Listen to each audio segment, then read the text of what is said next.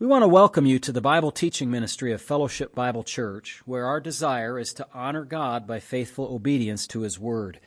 If you want to understand the Bible better, please continue to listen as Pastor Matt Postiff explains and applies the biblical text one verse at a time. You can reach us with questions or for more teaching audio and print material at our website, fbcaa.org.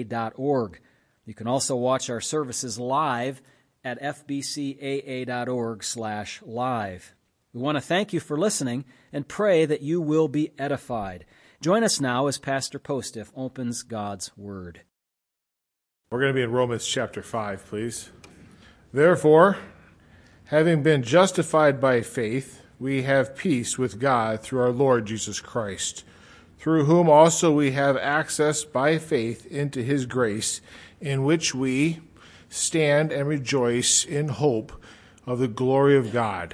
And not only that, but we also glory in tribulations, knowing that tribulation produces perseverance, and perseverance, character, and character, hope. Now hope does not disappoint, because the love of God has been poured out in our hearts by the Holy Spirit who is given to us. For when we were still without strength, in due time Christ died for the ungodly. For scarcely for a righteous man will one die, yet perhaps for a good man someone would even dare to die. But God demonstrates His own love toward us in that while we were still sinners, Christ died for us. Much more then, having now been justified by His blood, we shall be saved from wrath through Him. For if, when we were enemies, we were reconciled to God through the death of His Son, much more, having been reconciled, we shall be saved by His life. And not only that, but we also rejoice in God through our Lord Jesus Christ, through whom we have now received the reconciliation. Therefore, just as through one man sin entered the world, and death through sin, and thus death spread to all men because all sinned. For until the law, sin was in the world, but sin is not imputed when there is no law. Nevertheless, death reigned from Adam to Moses, even over those who had not sinned, according to the likeness of the transgression of Adam, who is a type of him who was to come. But the free gift is not like the offense.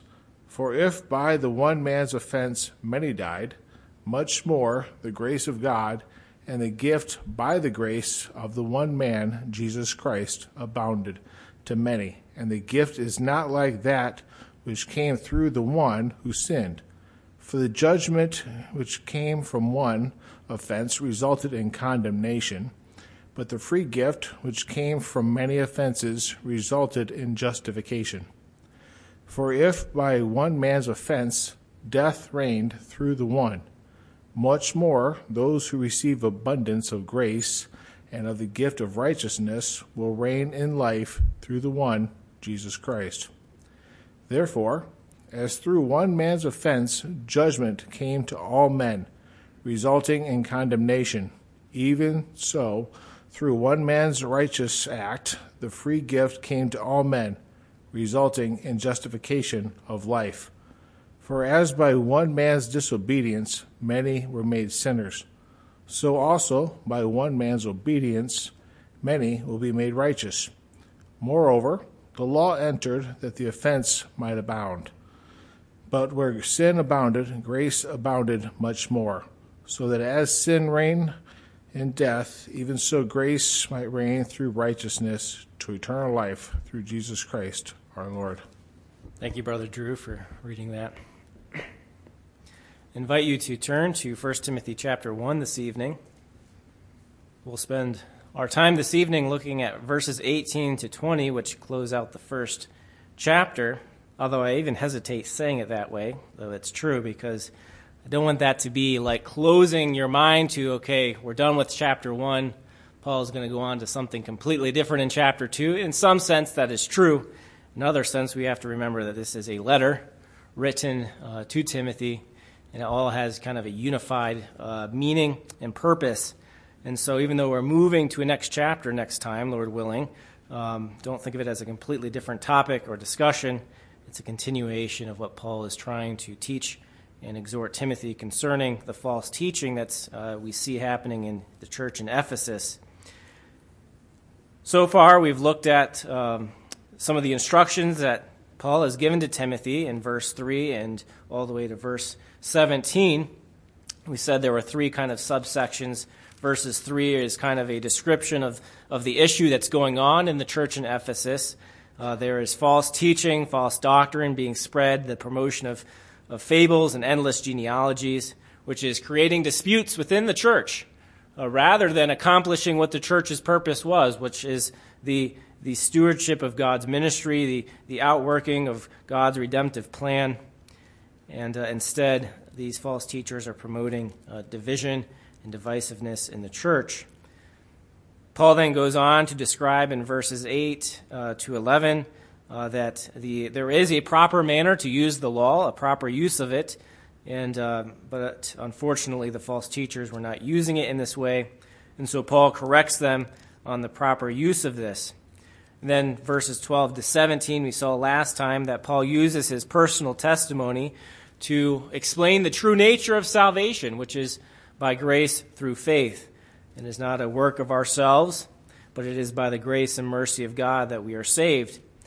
And some application that we brought out from last time is this very fact, that if God can save the least of sinners or the worst of sinners, like Paul saw himself, God can save and equip and use anyone in his ministry and work. Now we get to verses 18 to 20 this evening. And the title that I have given to this section is The Christian Minister's Duty Demands Faith and Integrity. The Christian minister's duty demands faith and integrity. Let me read for you this evening 18 to 20, and then we'll spend some time looking at it in our time this evening. Beginning in verse 18, Paul says this to Timothy, "This charge I commit to you, son, Timothy, according to the prophecies previously made concerning you, that by them you may wage the good warfare, having faith and a good conscience, which some having rejected concerning the faith have suffered shipwreck, of whom are Hymenaeus and Alexander, whom I delivered to Satan, that they may learn not to blaspheme." In our passage this evening, we see Paul reiterating this charge that he's given to Timothy. And he is instructing Timothy and reminding Timothy that his duty as a minister of the gospel demands faith and personal integrity.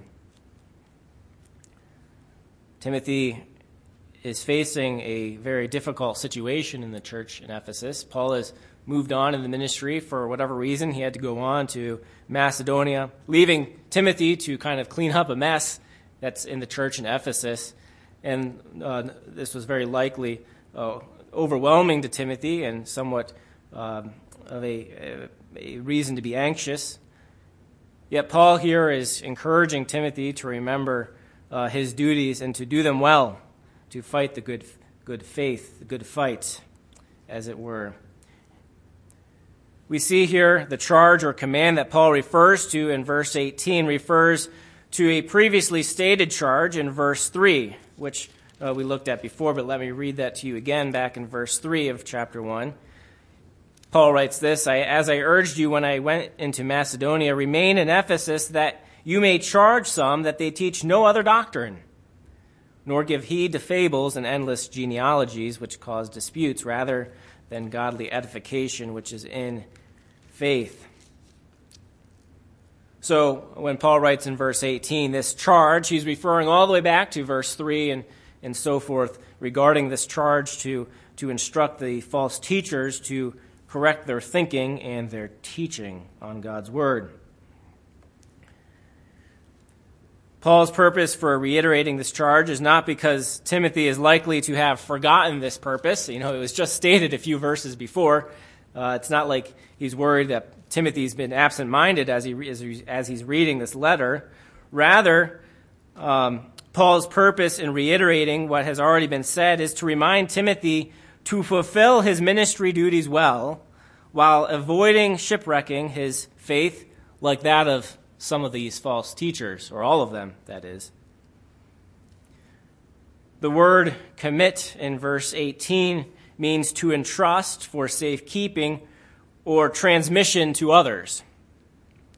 Paul uses this word again in 2 Timothy chapter 2, verse 2, when he commands Timothy to commit all that he's told him to faithful men who would be able to teach others also. The same idea of entrusting or transmitting, a transmission of instruction and teaching to some other person, is used in 2 Timothy chapter 2. It's the same word being used here in verse 18 regarding the instructions that Paul has given to Timothy to tell others, in this case, the false teachers, regarding what they should be believing and teaching, in contrast to what they were.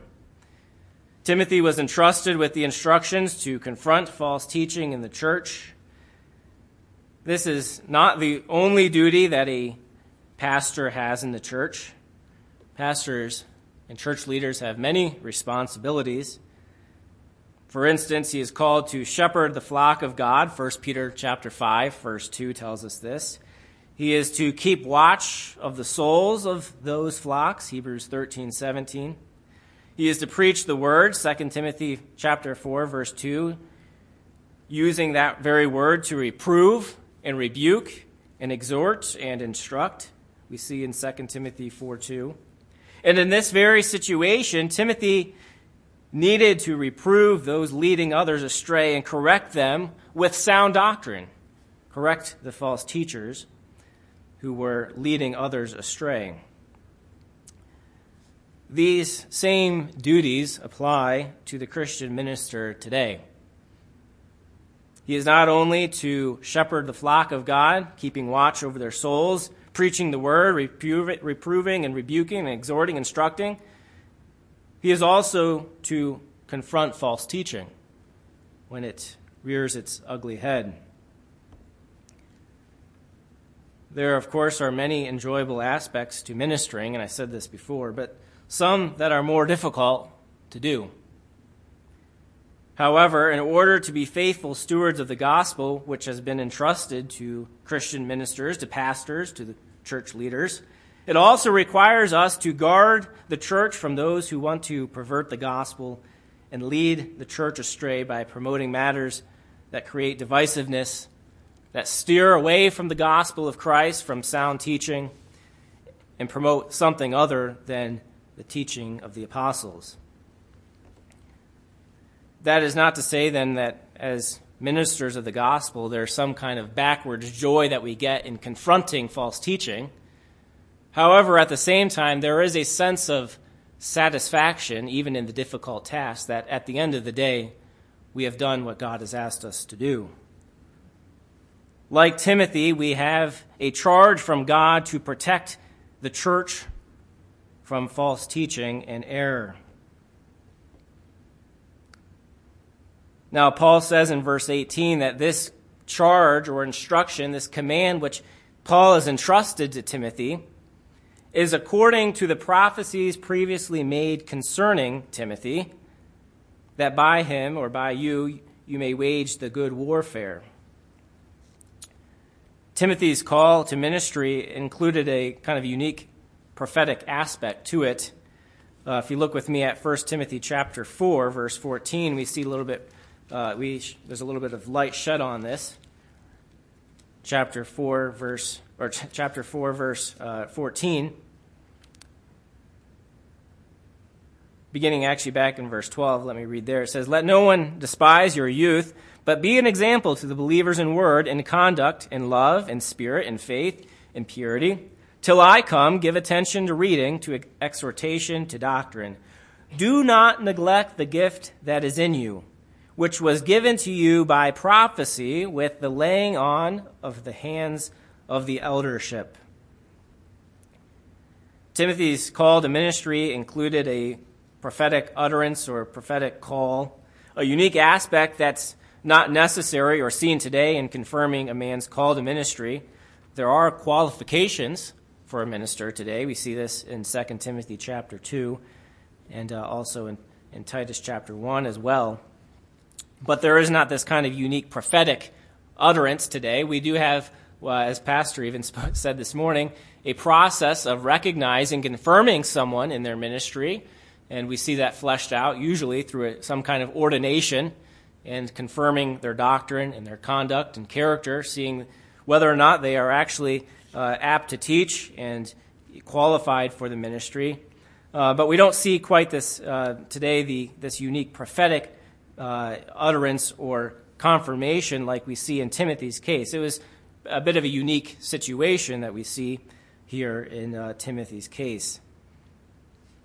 These prophecies probably came sometime earlier than when Timothy first joined Paul's work and began to travel with him. We're not told the full content of these prophecies or who were the prophetic ones, the prophesiers. But it likely included the recognition of the spiritual gifts Timothy had. We see this in chapter 4, verse 14, and we know that it included the eldership and them laying hands on Timothy, confirming Timothy's gifts and spiritual gifting and purpose in the ministry. It's possible, too, that these prophecies are somewhat similar to the experience that we see detailed in Acts chapter 13, in regards to Paul and Barnabas' commissioning to the ministry. Let me just read that for you to get an idea of what is going on there. Acts chapter 13.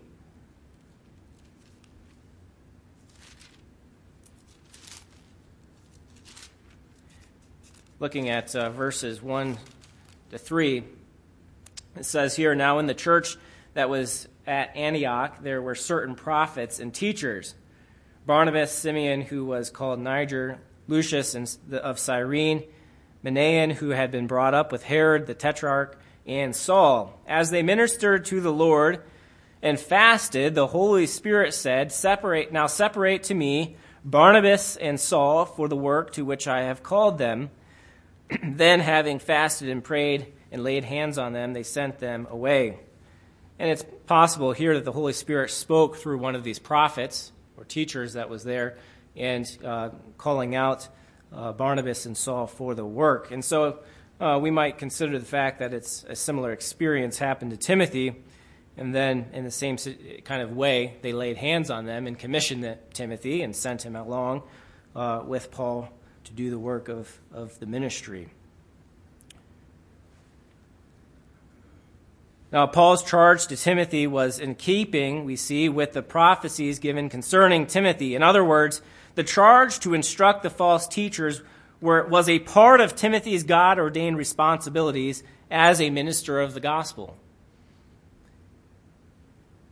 By ministering in a manner consistent with these former prophecies, which included using Timothy's spiritual gifts and fulfilling his duty as a minister, Timothy may engage in a war that is good or noble, as it's stated here in verse 18. Reading again in verse 18, Paul writes, "This charge I commit to you, son Timothy, according to the prophecies previously made concerning you, that by them, that is by those prophecies, you may wage the good warfare." Now, Paul often uses these kind of military metaphors. We see this in 1 Thessalonians chapter 5, verse 8, also in Ephesians 6, 11 to 18. Paul makes clear that the fight that Timothy is to be engaged in is a noble or good task, and it accords with the gospel. Of course, this is not a literal kind of war that Timothy is engaging in, but a fight in terms of warfare against the false teaching being promoted by opponents of sound doctrine. As Paul puts it, this is not a battle against flesh and blood. Ephesians chapter 6. Let me read that to you there. Ephesians chapter 6. I know you're familiar with this passage. Paul writes this in Ephesians chapter 6, verses 10 through 12. "Finally, my brethren, be strong in the Lord and in the power of his might. Put on the whole armor of God, that you may be able to stand against the wiles of the devil. For we do not wrestle against flesh and blood. That is, it's not a battle against material things of this world, against flesh and blood, against people, but against principalities, against powers, against the rulers of the darkness of this age, against spiritual hosts of wickedness in the heavenly places. We might ask ourselves, well, how are these entities manifest? How do they manifest themselves? Well, they manifest themselves through Satan's minions, if I can put it that way, through his false teachers, through false doctrine, those who 1 John calls Antichrist, those who are against Christ and his work and sound doctrine. The purpose then for Paul reminding Timothy of these prophecies concerning his very self was to motivate Timothy to fight this good and noble fight against Satan and his powers and his working in the world by fulfilling his God-ordained ministry duties. As I said a moment ago, there are many joyful aspects to the ministry, but there are the difficult ones as well. There is the fighting, as it were, against Satan's work, against the things that he wants to accomplish, which is to pervert the gospel of Jesus Christ, to divide the church so that it's not united in purpose and aim. And Paul is commanding Timothy here. He's entrusting to Timothy this charge to wage this good warfare, this good fight for the noble cause of the gospel. Now, to these objective and external calls from God and from Paul to Timothy to fight this good warfare, Paul adds the personal activity of holding or keeping faith and a good conscience. Paul says this, by them, that is, these prophecies, you may wage the good warfare, having faith or keeping faith and a good conscience. A good conscience. The duty of the Christian minister demands faith and a good conscience. If he is going to be, that is Timothy, be effective in his ministry and his duty of correcting the false teaching in the church in Ephesus, if he's going to be qualified to fight in this good and noble fight, he must keep or maintain his faith and a good conscience. Here it seems that the faith in reference to here is a personal kind of faith or belief, the exercising of faith in God and his word, believing into God, believing him and his word, rather than sometimes the word faith being used to refer to the body of truth that we believe into. I think here, given the context, rather it's referring to a personal kind of faith, a believing into and exercising of faith in God and his word. Timothy is to maintain that personal faith, that personal belief in the word of God and what it stands for. Not only is he to keep this personal faith, but he is also called to maintain a good conscience. Timothy must keep personal watch over himself if he is going to fight this good fight. We see a similar kind of command and idea in 1 Corinthians. And 1 Corinthians chapter 1, it says this in verse 21.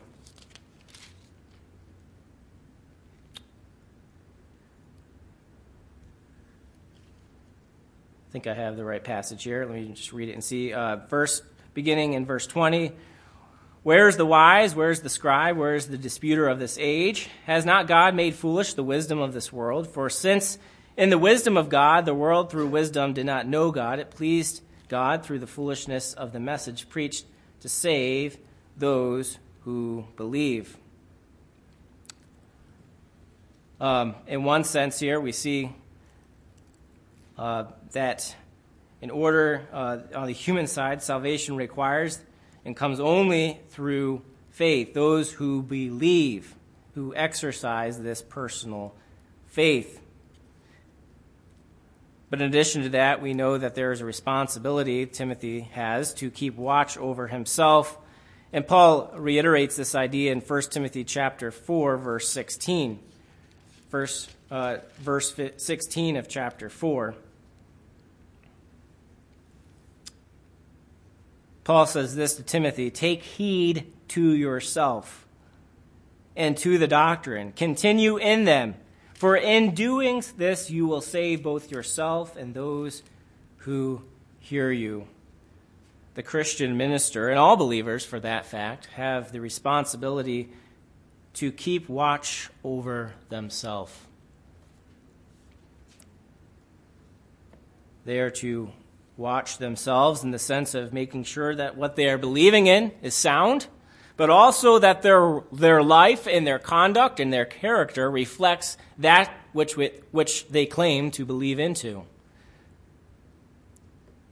In order for Timothy to fulfill these responsibilities that he has with faithfulness and effectiveness, Paul must keep personal watch over himself. If he does not, if he fails to do this, he will be like those who have rejected the faith and a good conscience and have shipwrecked their faith. And Paul uses the example of Hymenaeus and Alexander here in verse 20 to set an example to Timothy and to all who will read this letter that there is a danger that comes with rejecting the faith and a good conscience. Look with me at verses 19 and 20. Paul says, having faith and a good conscience, which some, having rejected, that is, having rejected faith and a good conscience, have suffered shipwreck concerning the faith, or concerning the faith have suffered shipwreck, of whom are Hymenaeus and Alexander, whom I delivered to Satan, that they may learn not to blaspheme. The shipwrecked faith of the false teachers was a result of a rejection of personal faith and a good conscience. These two things, these two qualities, these two Christian values are essential to the Christian faith. Every believer is required to have faith and to have a good conscience. Without faith, we know, Hebrews 11:6, it is impossible to please God. Likewise, a good conscience is a conscience that is sensitive to the Spirit of God and able to identify good from evil. The false teachers rejected these two things. They turned away from them. They turned to false teaching, to endless genealogies and fables and myths and speculative thinking, rather than maintaining a faith in the Word of God and in God Himself and keeping a good conscience, being able to discern right from wrong, false teaching from true faith and sound teaching. We know this is the case. 1 Timothy chapter 4, going back there again to chapter 4, verse 1 and 2, tells us this. It says this in chapter 4, verse 1 and 2. Now the Spirit expressly says that in latter times some will depart from the faith, giving heed to deceiving spirits and doctrines of demons, speaking lies and hypocrisy, having their own conscience seared with a hot iron, forbidding to marry and commanding to abstain from foods which God created to be received with thanksgiving by those who believe and know the truth.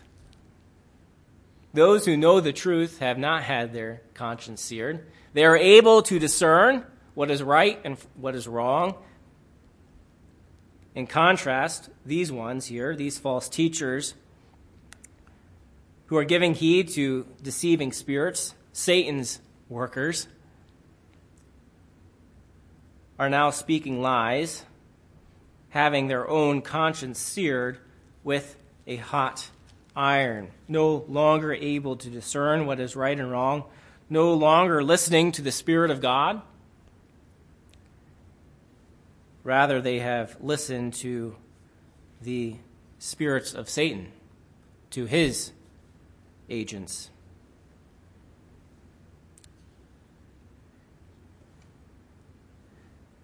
They have thus, because of this, suffered shipwreck, Paul says. The false teachers, having rejected these two fundamental qualities, have made shipwreck their faith. Now, there are some who translate this actively, like they shipwrecked their faith, meaning they destroyed their personal faith. Others translate it as shipwrecked the faith in kind of a more objective, external sense, more in relationship to, again, the body of truth. They've shipwrecked it. Others give it the sense of suffering or suffer disaster and great loss as it relates to the person. However, because Paul is speaking in personal terms regarding Timothy's personal faith and good conscience, the context indicates that these two false teachers are examples of individuals who have not maintained their faith in a good conscience. Their faith has shipwrecked. It is smashed into pieces. It has become non-existent, as it were. And they are going down with the ship. Concerning the things of the faith, they are completely lost. They're in shambles, in pieces, like a ship dashed against the rocks. They were not going to be survivors of the shipwreck like Paul was 3 times, in a metaphorical kind of sense. They were going down, having been deceived and deceiving others. In other words, this is not a picture of believers gone slightly wrong. We see instances of that, and even in Galatians, Paul says, restore those people with gentleness who have kind of gone astray. This is not the same kind of case. These are ones who have shipwrecked their faith. They've gone completely astray. They are no longer for the things of God, but they are behind, whether consciously or not, the things of Satan and what he desires.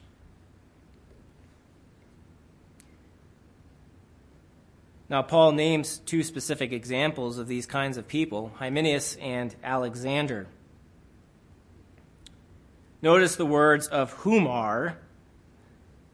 Paul names these 2 false teachers. There were many then. We know that. For one, we see that Paul has already dealt with these 2, Hymenaeus and Alexander. But he's left Timothy in Ephesus to take care of the rest of them. So these are not the only 2. These are only 2 of many, perhaps the kind of ringleaders of this sect of people who are going astray. Hymenaeus, probably the same person we see mentioned in 2 Timothy chapter 2, verse 17. Let me read that to you this evening here. 2 Timothy chapter 2. It says this in verse 17, "And their message will spread like cancer. Hymenaeus and Philetus are of this sort, who have strayed concerning the truth, saying that the resurrection is already past, and they overthrow the faith of some." So here we see Hymenaeus. We know of Alexander. We also see here Philetus, and of course there are many others that are of the same mind as them. The problem that we see with Hymenaeus is that he taught that the resurrection had already passed. He was a false teacher whose teaching was like cancer. It was spreading quickly among the body, causing some to go astray in the faith. He himself had departed from the truth, made shipwreck of his faith, and even more concerningly, he was making shipwreck of others' faith. He certainly was not one of God's own. Alexander, possibly the same as the coppersmith that we see mentioned in 2 Timothy 4:14.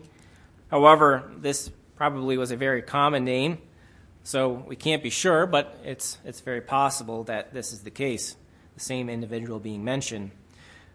We know of other false teachers mentioned in Scripture. Acts chapter 19, verse 33 mentions an unbeliever named Demetrius, who was a silversmith. Diotrephes in 3 John 9. Jannes and Jambres were also opponents to Moses. We see in the Old Testament. 2 Timothy 3:8 mentions them. And Philetus, of course, we already mentioned him in chapter 2, verse 17 of 2 Timothy. Now, I believe that we can take Paul's example of specifically calling out false teachers to be applicable to our practice today. In other words, it wasn't just because Paul was a specially commissioned apostle of Jesus Christ that he had a kind of a special duty or privilege of being able to call out people's names in specificity. Rather, it was his status as a teacher of the faith, a protector of the gospel of Jesus Christ, one who God had entrusted the very words of God to protect and to proclaim. It's on this basis that Paul calls out these ones who are not teaching that, who are not protecting and safeguarding the word of God. We should be clear about what we are talking about when we perhaps call out these false teachers. We need to understand what they're teaching and understand their error. And we need to call them out for this very reason, to protect those in the flock who perhaps are weaker in the faith, perhaps know less about it, or perhaps it's simply that the words of these people are very cunning. And we can easily become deceived by what sounds right, but is actually not taught in the Word of God. Now we see that Paul handles these two in a very specific manner, and there's much we can learn here from that. And so we'll spend a few moments looking at that. We see in verse 20 that Paul delivers these two individuals, these two false teachers, Hymenaeus and Alexander, to Satan, that they may learn not to blaspheme. Just stop for a moment and say, this is no light stuff. This is nothing to do carelessly. Paul is certainly didn't do it carelessly. It was a well thought out process, and it was necessary for the protection of the gospel and of the church.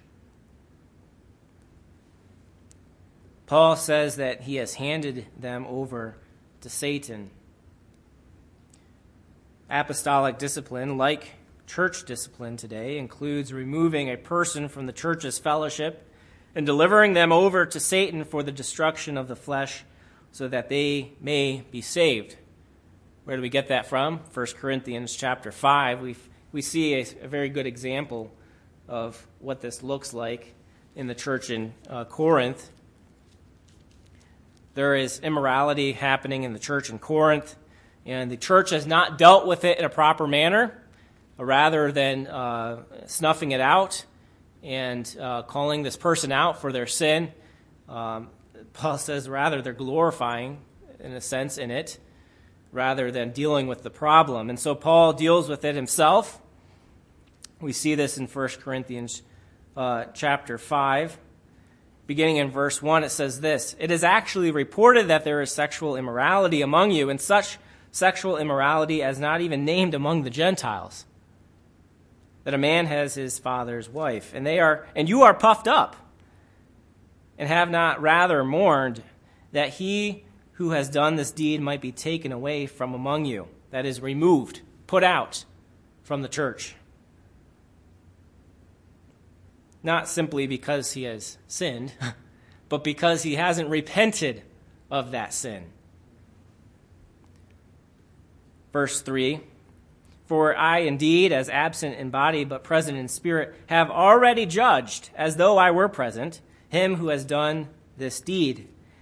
Verse 4, "In the name of our Lord Jesus Christ, when you are gathered together along with my Spirit, with the power of our Lord Jesus Christ, deliver such a one to Satan for the destruction of the flesh, that his spirit might be saved in the day of the Lord Jesus.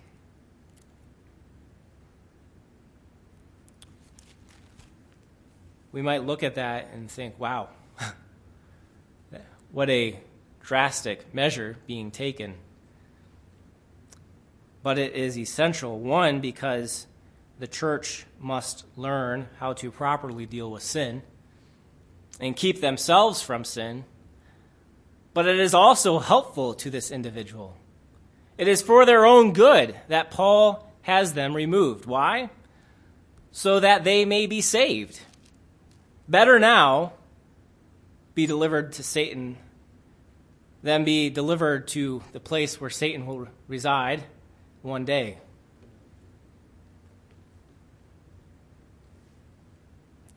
Disciplinary action is more than just excommunication, though, meaning that's not the end goal. It's just to remove the person, take care of the problem in that sense. There is a greater purpose here. The purpose given in 1 Timothy chapter 1:20 is that they may learn not to blaspheme. In other words, Paul's purpose here of handing them over to Satan is that they learn some very important spiritual lessons through divine consequences. The purpose of handing them over to Satan was not merely punitive, but chiefly corrective or formative in purpose. By excluding them from the fellowship of God's people, Paul hoped that Satan's affliction, Satan's dealing with this person, would teach them not to insult the Lord by their words and their deeds, their character and their conduct, their teaching. There is no mercy and grace in Satan's realm. Satan is seeking to devour, to destroy. And sometimes it takes these divine consequences to wake up someone to the fact that what they are doing and what they are saying is not for God, but against God. And if it's not for God, it's for the devil. Church discipline is ultimately meant for and hopes for restoration of the person who has sinned, so that they would no longer be blasphemers in this sense, in this example. It is not, as we said, merely punitive in nature. However, if the person refuses to repent, thus not able to be restored, it has accomplished one thing. At least the church and its people is kept pure, and they may learn something through that lesson. Now, the concluding clause that they may learn not to blaspheme shows clearly that the purpose of church disciplinary action was, again, as we said, remedial and not simply punitive. However stringent the process, the motive was mercy. And whenever ecclesiastical discipline has departed from this purpose of restoration, its harshness has proved to be a barrier to progress. As ministers of the gospel, as leaders, pastors, in Timothy's case, as an apostolic representative of Timothy, we must go about this with great care and biblical motive. It is not to exercise authority, to lord over the people of God. Rather, it is to keep watch over their souls. And if that means handing them over to Satan to experience consequences in order to save their soul, then we must do it. It is actually an act of mercy to do so. So what is the lesson for us in all of this? It doesn't seem that Paul is, at least at this time, considering them total unbelievers. It is likely the case. But we see even in Paul's word a hope of restoration, a hope of them learning of their error and being restored to the church. Perhaps even one day being able to teach the people of God again. This time, the true doctrine, pure doctrine.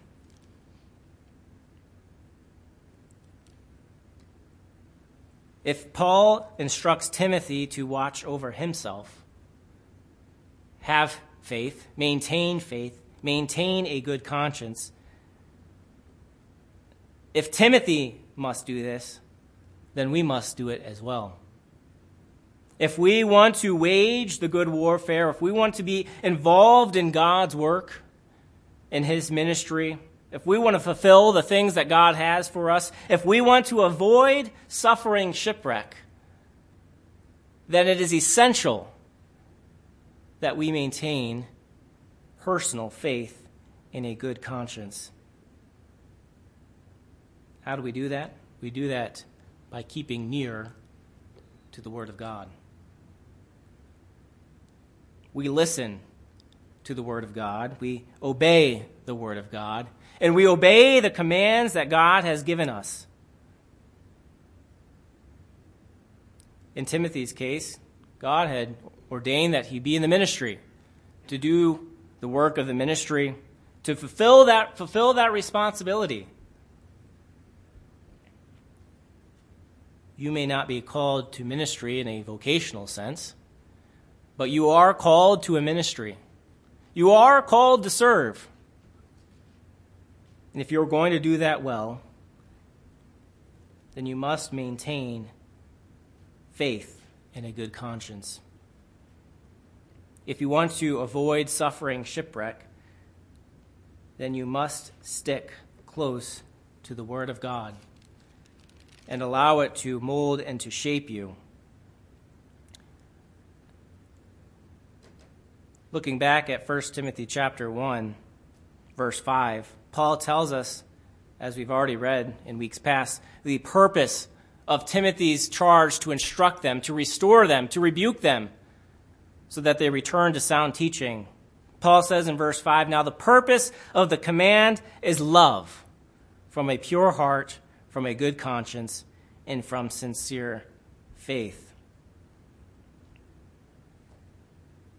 If we want to cultivate in ourselves love, a genuine Christian love, then we must maintain a pure heart, a good conscience, and a sincere faith. Hymenaeus and Alexander, just two examples of many, were not ones who kept close to that command, to the instruction of Paul, and therefore in their conduct and in their words did not display the kind of love that the Word of God establishes and displays in a believer. As we close, I encourage you and exhort you with this very instruction. Maintain your faith. Maintain a good conscience. The Spirit of God is working in you to do that. This isn't a fight by yourself. We are on the Lord's side, and He is on ours.